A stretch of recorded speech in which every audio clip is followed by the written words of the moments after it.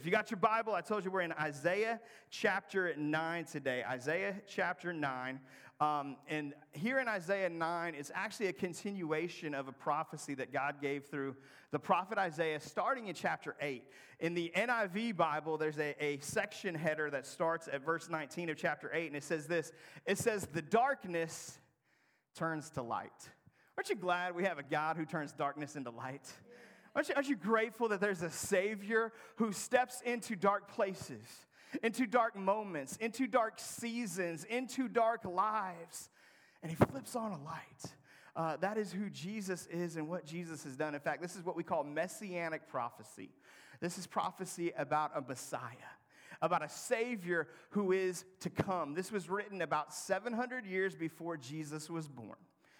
In this season, Isaiah is prophesying to the people of Judah. Judah at this point in time is ruled by a king named Ahaz.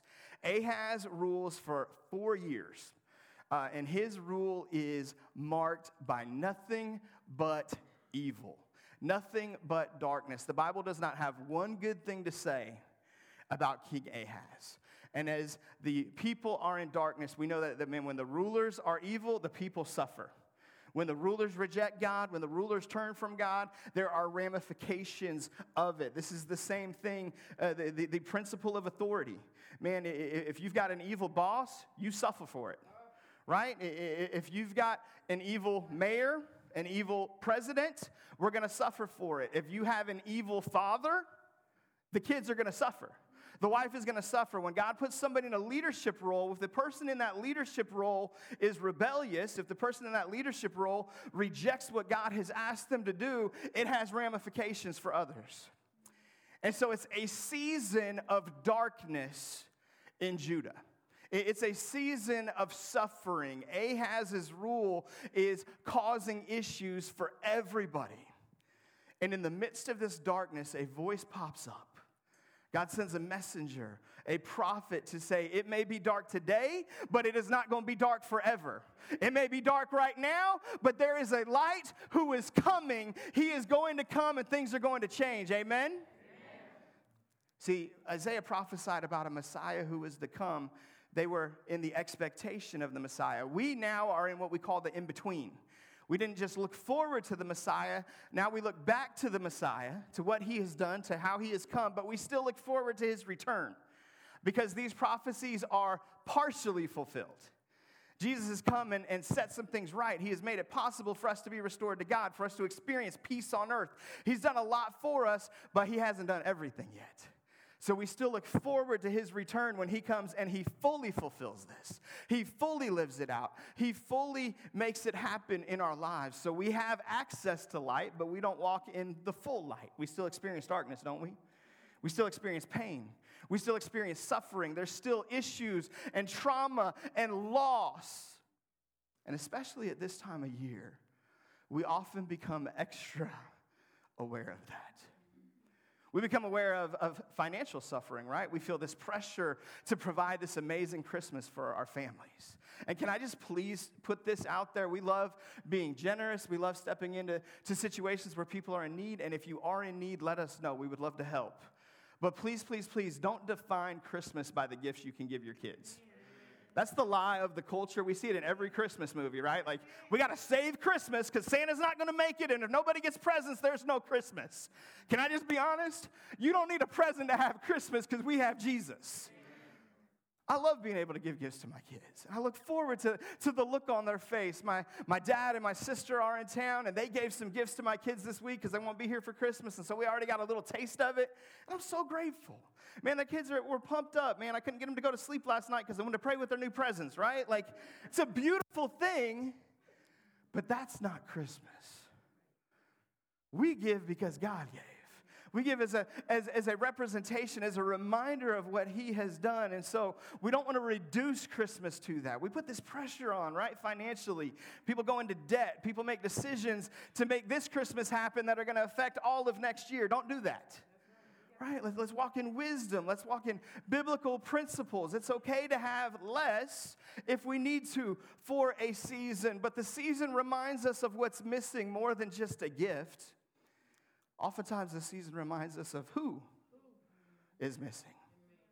right? Maybe that's an absentee parent. Maybe that's a child who has rebelled and gone away. Maybe it's just a physical separation. We live here and they live there, and we can't close the gap, and I'll be home for Christmas if only in my heart, right? We're reminded of this thing, this person who's missing. Maybe we're reminded of someone who's missing because they're not here with us anymore. I've known so many people who the holiday season is so difficult for because they actually experienced a loss of that loved one during this season. And so they come to this season and it reminds them of that one that they loved, that one that they celebrated with, who they can't celebrate with anymore. This passage of Scripture, Isaiah chapter 9, is part of what we call the Emmanuel chapters, or actually many call it the book of Emmanuel. Starting in Isaiah chapter 7 through Isaiah chapter 12, there's this section that is all about Emmanuel. It's all about the God who is with us. Christmas Eve, we're going to talk about Emmanuel. Leading up to Christmas Eve, we're going to look at these 4 different names for Jesus that we find in Isaiah chapter 9. You probably have already figured out we're starting today with Wonderful Counselor. We're going to add one of them as we go. Today I want to give you some context. We're going to start in Isaiah chapter 9, verse 2, as we read about how the darkness turns to light. It says this, it says, "The people walking in darkness have seen a great light." Isaiah is prophesying, and the people who initially hear this, they know that this prophecy is for them. See, it was for them. It wasn't just for them. But they say, hey, the people walking in darkness, that's us. This is a dark season. This is a dark time. Things are not going well in our country. We are experiencing lack. We are walking in rebellion. We're separated from God. And so they identify quickly as the people walking in darkness. What they didn't know is that all of us would be people walking in darkness. That all of us, because of sin, would be separated from God and in desperate need of a Savior. And so this story was the story of the people of Judah, but it's also my story. It's also your story. We were all walking in darkness, but it says they have seen a great light on those living in the land of deep darkness. A light has dawned. Perhaps you've experienced some deep darkness. Right? There's some general darkness, there's some general frustration, but sometimes there's deep darkness. Deep darkness is when you're in a dark place for an extended period of time, right? You're not just looking forward to the dawn, but it's like, man, it seems like it's been dark for so long. It seems like it's been hopeless for so long. I don't even remember what the light looks like. I don't even remember what joy feels like. I don't even remember what hope can be like. That is deep darkness. And it says, for those living in the land of deep darkness, a light has dawned. Aren't you grateful for a light in the midst of deep darkness? It says, you have enlarged the nation and increased their joy. Amen. Somebody needs to claim that. God is increasing our joy today. It says, they rejoice before you as people rejoice at the harvest. That's a double meaning right there. I love when God says one thing, but it means 2 things. Right? They understood rejoicing at the harvest. Man, there was food. There was abundance. There was more than enough. They rejoiced at the harvest, but God's heart rejoices at the harvest. The harvest of souls as people come in. And so I want our heart to line up with God's heart. Let's be people who rejoice at the harvest. I believe there's a harvest coming on Christmas Eve. Not just here, but across churches around our county, our area, our nation. It's a Sunday. Man, this is going to be a bigger church attendance for Christmas Eve than ever, I believe. I believe we have a nation who needs some joy, who needs some hope, who needs some light, and we have a God who offers that, who provides that. It says, they rejoice before you as people rejoice at the harvest, as warriors rejoice when dividing the plunder. For as in the day of Midian's defeat, you have shattered the yoke that burdens them. He's the one who sets us free. The bar across their shoulders, the rod of the oppressor, is now shattered. Every warrior's boot used in battle and every garment rolled in blood will be destined for burning, will be fuel for the fire. So in the midst of this messianic prophecy, as it gets ready to give us who Jesus is, it paints the picture of oppression. of enemies. That, man, Judah has experienced this oppression right now. They're experiencing enemies. They're in a war with Assyria. They're trying to team up with Israel and help Israel, their northern neighbors, defend against Assyria. And even though God promises in chapter 8 that Assyria will not defeat them or destroy them, there's great suffering in the war. Even a war where we see victory takes its toll. And so there's this great suffering going on, this darkness in the land of Judah, and God's telling them, hey, those who oppress you, those who attack you, those who oppose you, your enemies are going to be defeated. Now, we're not talking just about physical enemies of Judah, although it means that, but God is ultimately prophesying about our spiritual enemy, Satan. And that he is going to be destroyed. You see, the first prophecy in all of Scripture happens all the way back in Genesis chapter 3 when God speaks to Eve. And in the midst of Eve's judgment for her sin, he tells Eve, I'm going to bring someone through you who is going to destroy the serpent. The serpent's going to bite his heel, but he is going to crush the head of the serpent. Messianic prophecy starts all the way at the beginning. Jesus is coming to destroy the enemy, and we see it here in Isaiah chapter 9, verse 6. We get to our key passage, our key verse. It says, for to us. Everybody say, for to us.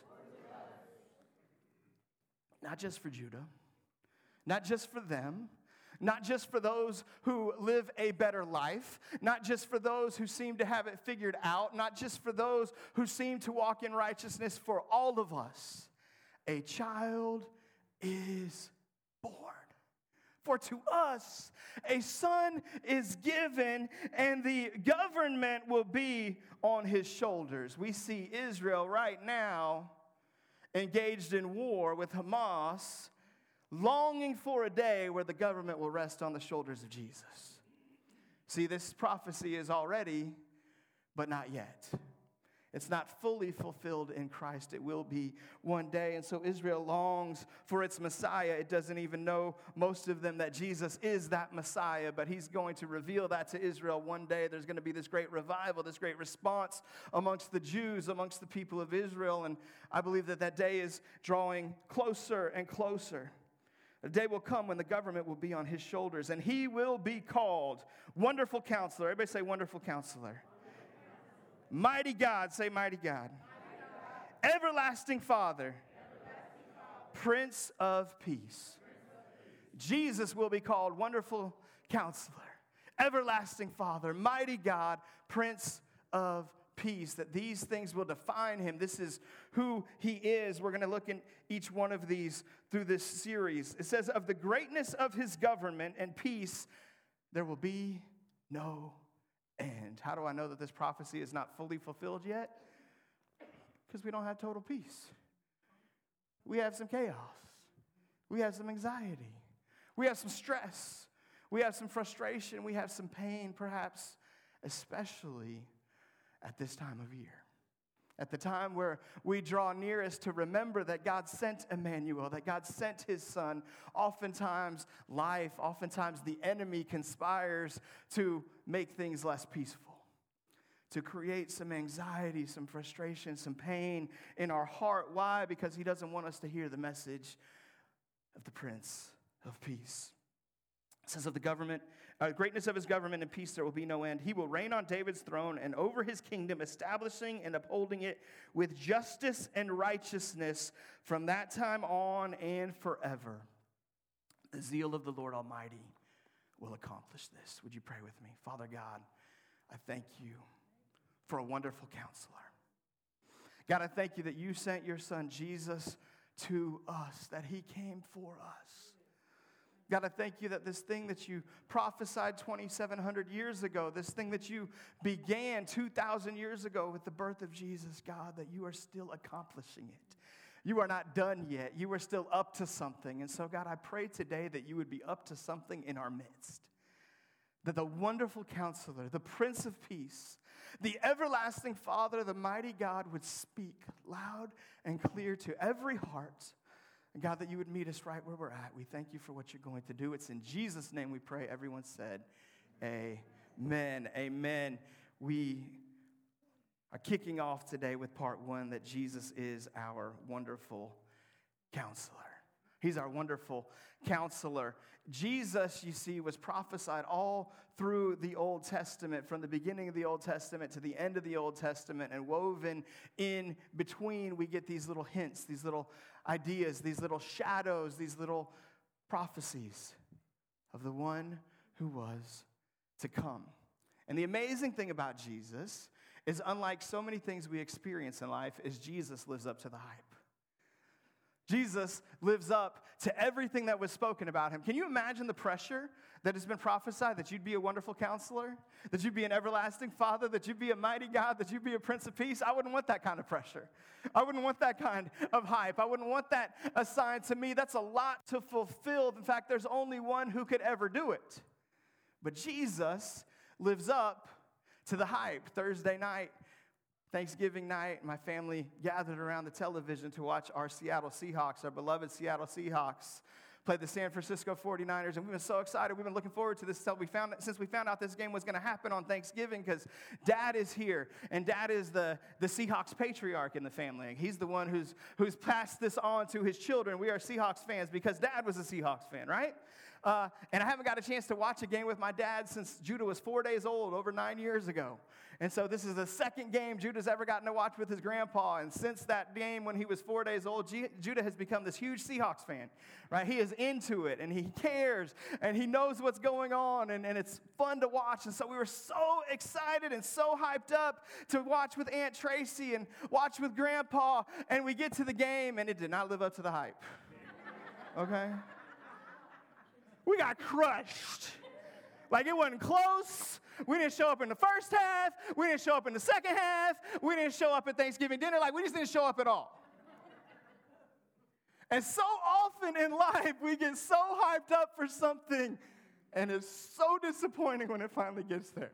We can probably all remember that Christmas morning we were so excited for and so hyped for, and we had asked for that one gift, and whether you asked Mom and Dad, or you asked Santa, or you had covered your bases, and you asked Santa and you asked Mom and Dad, but you got to Christmas morning and it wasn't there, right? And they were so excited to give you something else, and something else just didn't cut it.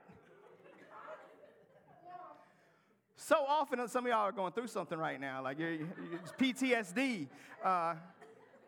We got a wonderful counselor who will walk you through that. Hallelujah. So often, life doesn't live up to the hype.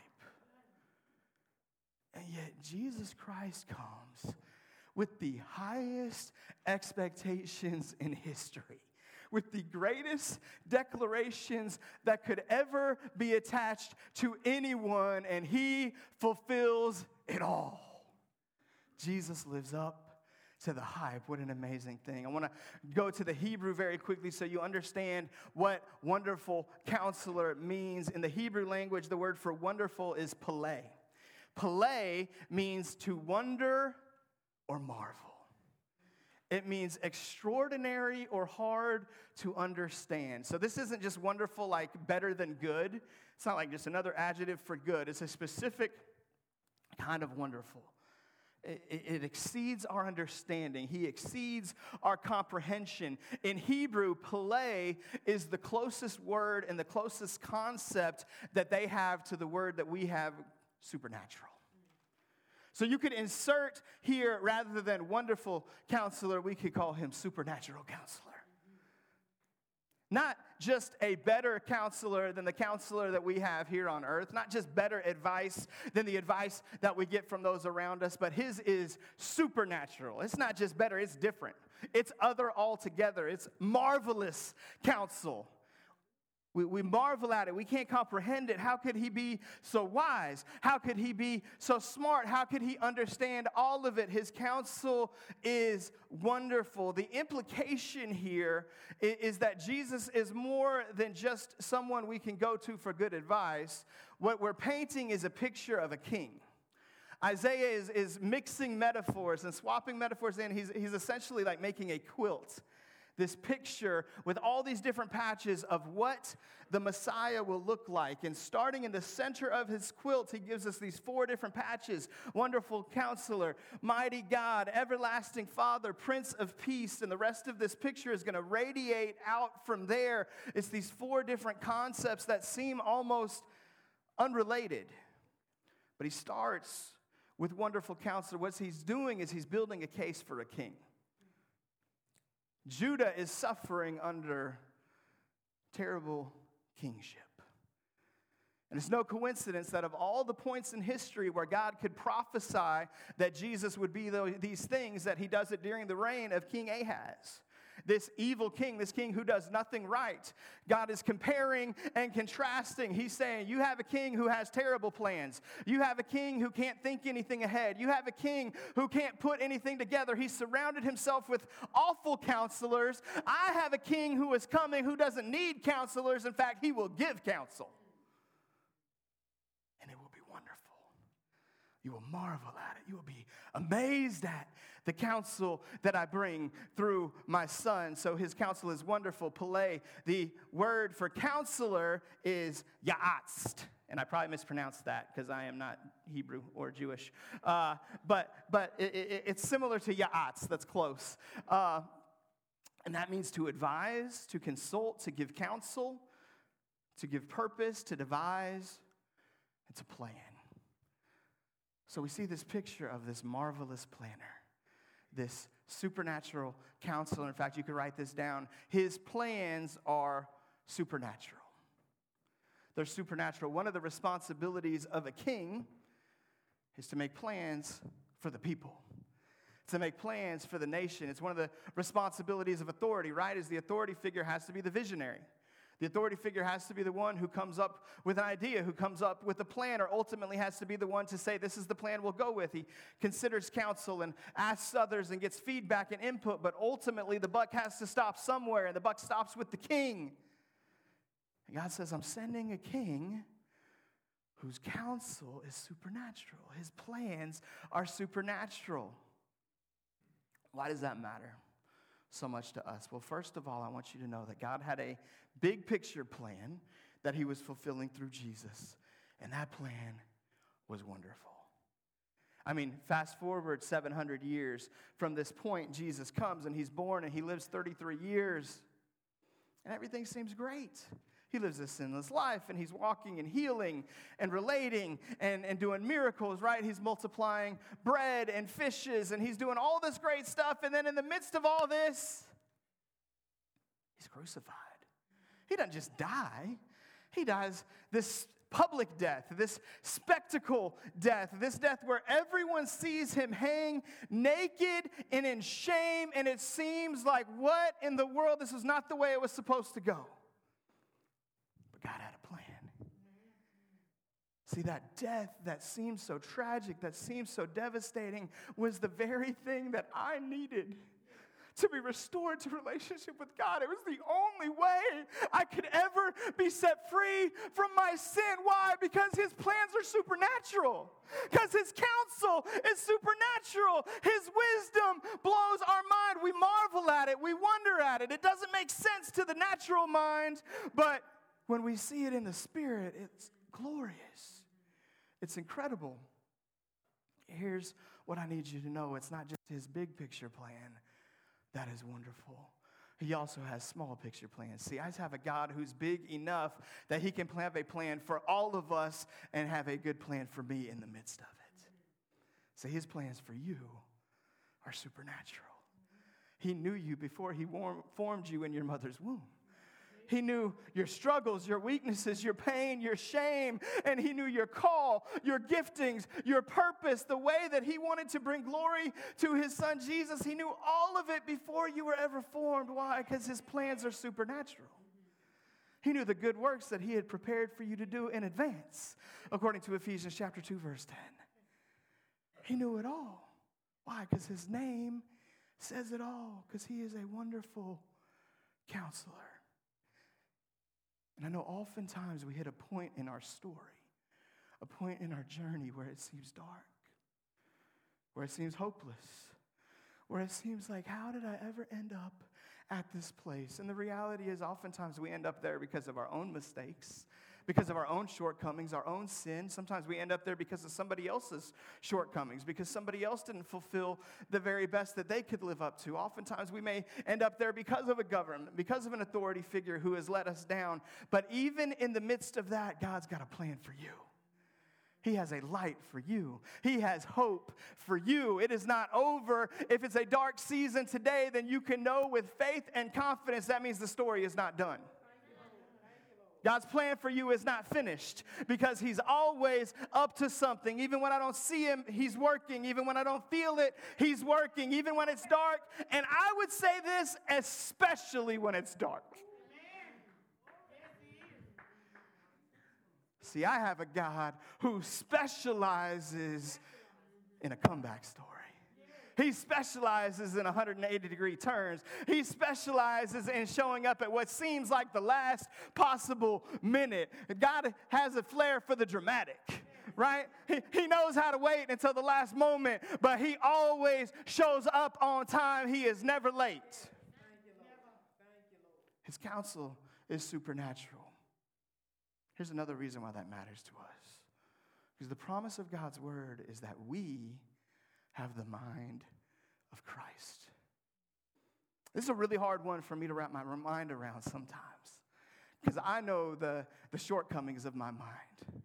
I know the temptations of my mind. I know the weaknesses of my mind. I know the distractions of my mind, the chaos of my mind. I know how I start out with great intentions to go before God, and somehow my mind ends up somewhere all the way opposed to that, thinking about lunch, thinking about something very non-supernatural. And so it may not always seem like I have the mind of Christ, but I don't walk by sight. I walk by faith, and faith in the word of God, and the promise of Scripture is that I have the mind of Christ. See, 2 Corinthians 9, or chapter 2, verse 16 puts it this way. It says, who has known the mind of the Lord so as to instruct him? He quotes from Isaiah chapter 40, verse 13. This same prophet, the Apostle Paul is quoting from. And then after the quote, he says this. He says, but, aren't you grateful for that big, beautiful but? But we have the mind of Christ. Do you know you have the mind of Christ? This isn't for everybody, by the way. This is for everybody who's received Jesus, everybody the Holy Spirit lives in. If you've received Jesus, you've believed on him as Lord and Savior, you have the mind of Christ. So it is for everybody, and that all of us have the opportunity to receive this, but it doesn't mean everybody has the mind of Christ. Before you came to Jesus, you didn't have the mind of Christ. But today, if you're a believer, if the Holy Spirit lives in you, you have the mind of Christ. What is the mind of Christ? The mind of Christ that thought up creation. The mind that thought up the DNA molecule. That thought up the construction of the atom, that thought up the brilliance of the galaxies, the spectacle of the universe. That mind is in you. When I was at Church on the Move, where I interned, where I met my amazing wife, Melody, I was there for 4 years. They used to always tell us this. They would tell us we had the mind of Christ. And they would say it when we'd say something like this. They'd be like, man, I'm not very creative. Church on the Move excels at creativity. And oftentimes we get a project, we're like, hey, you need to figure this out. I want you to brainstorm up this event, this service. And inevitably, one of us silly interns would be like, you know what? That's not really my gift. I'm not really creative. Maybe somebody else can do this. And they would always call us on it. They would say, no, you have the mind of Christ. Doesn't mean somebody else may not have more creativity or more of a gift. That's the reality. Yes, God gives us each differently. But the mind of Christ is in you. The same mind, the wonderful counselor, the one with spectacular plans, supernatural plans, his mind is in you. Now, we have to access it. We got to turn ours off so we can turn his on. We got to shut up the voices in our head so we can hear his, right? Like we don't just naturally walk in this. This is a supernatural experience. But you, believer, have the mind of Christ. James puts it this way. It says, if any of us lack wisdom, we can come to God and ask, and he gives it generously, without finding fault. Time and again, we write ourselves off. We're like, well, God can't use me because I did this. God can't speak to me because I've been so distant from him for so long. But the Word of God says, if you will ask him, if you will allow him, he will give you wisdom without finding fault. He's not up there keeping score. He's not up there with tally marks for good and evil. He's not checking to see if you're on the nice list or the naughty list. What does he want to see? Does his Spirit live in you? Has the blood of Jesus covered you? If those things are true for you, then this promise is true for you, that he will give you more than enough wisdom, generous wisdom, abundant wisdom, if you'll just ask.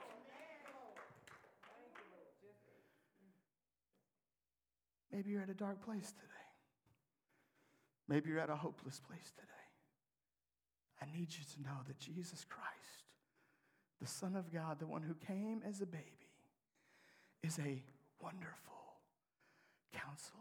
You are not experiencing anything that caught him off guard. He is not surprised by your pain. He is not surprised by your rejection. He is not surprised by your abandonment. He is not surprised by the neglect of others. He is not surprised by your failures, by your habit, by your addiction, by anything you have done. None of it's caught him off guard. You know why? Because he's a wonderful counselor. Because he's got a mind who sees the future. He's omniscient. He knows it all. And he's now given you access to the mind of Christ.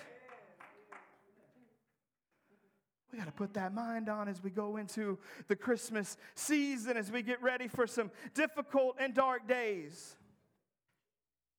Very quickly as we close, I need you to know this. There is comfort in his counsel. There is comfort in his counsel. In John chapter 14, verse 26, and in other places, Jesus will refer to his Holy Spirit as the Paraclete. It's the Greek term. Paraclete is most commonly translated for us as the Comforter. He's the one who comforts, but it can also be translated as Counselor. You see, his counsel provides comfort. When we go to him in our pain, in our hurt, in our failure, in our shame, when we go to him in our brokenness, he is going to provide counsel, and that counsel will bring comfort. He promises he's close to the brokenhearted. He promises that he comforts all who mourn. I don't know who needs some comfort today. I don't know who needs some counsel today. But if you will turn to the wonderful counselor, if you will allow the mind of Christ to activate inside of you, he will bring comfort through that. Now, sometimes it's instantaneous and sometimes it's a process. Sometimes we go through a wilderness season. Sometimes we don't experience it immediately, and that's where faith comes in. Do you trust him? Why do we trust him? Because he's been faithful before. Because he came through before. Because he showed up for us before. Because he delivered us before. Because he set us free. And so I can trust him that he's going to show up again. Because he's the same God who did it already.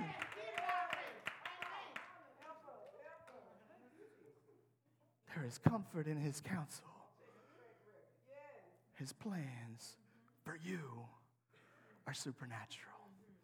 I wonder today who might be with us in our midst, watching online, listening to the podcast, and you're in a dark place.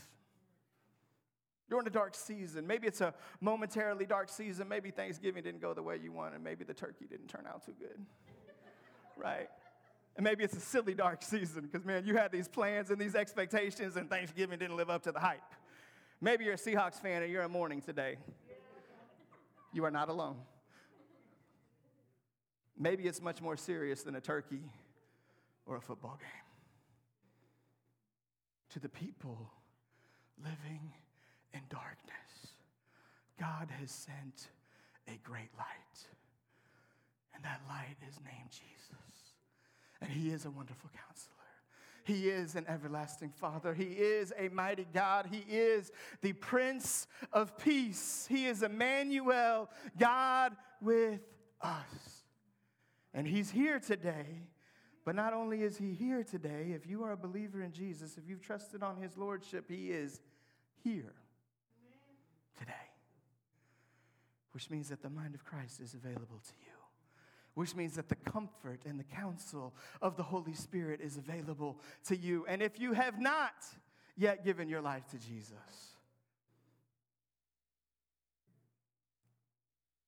God the Father knew hundreds, thousands of years ago that you would live, that you would fall, that you would sin and violate his covenant and violate his law. And he knew that you would be in need of a Messiah, of a Savior.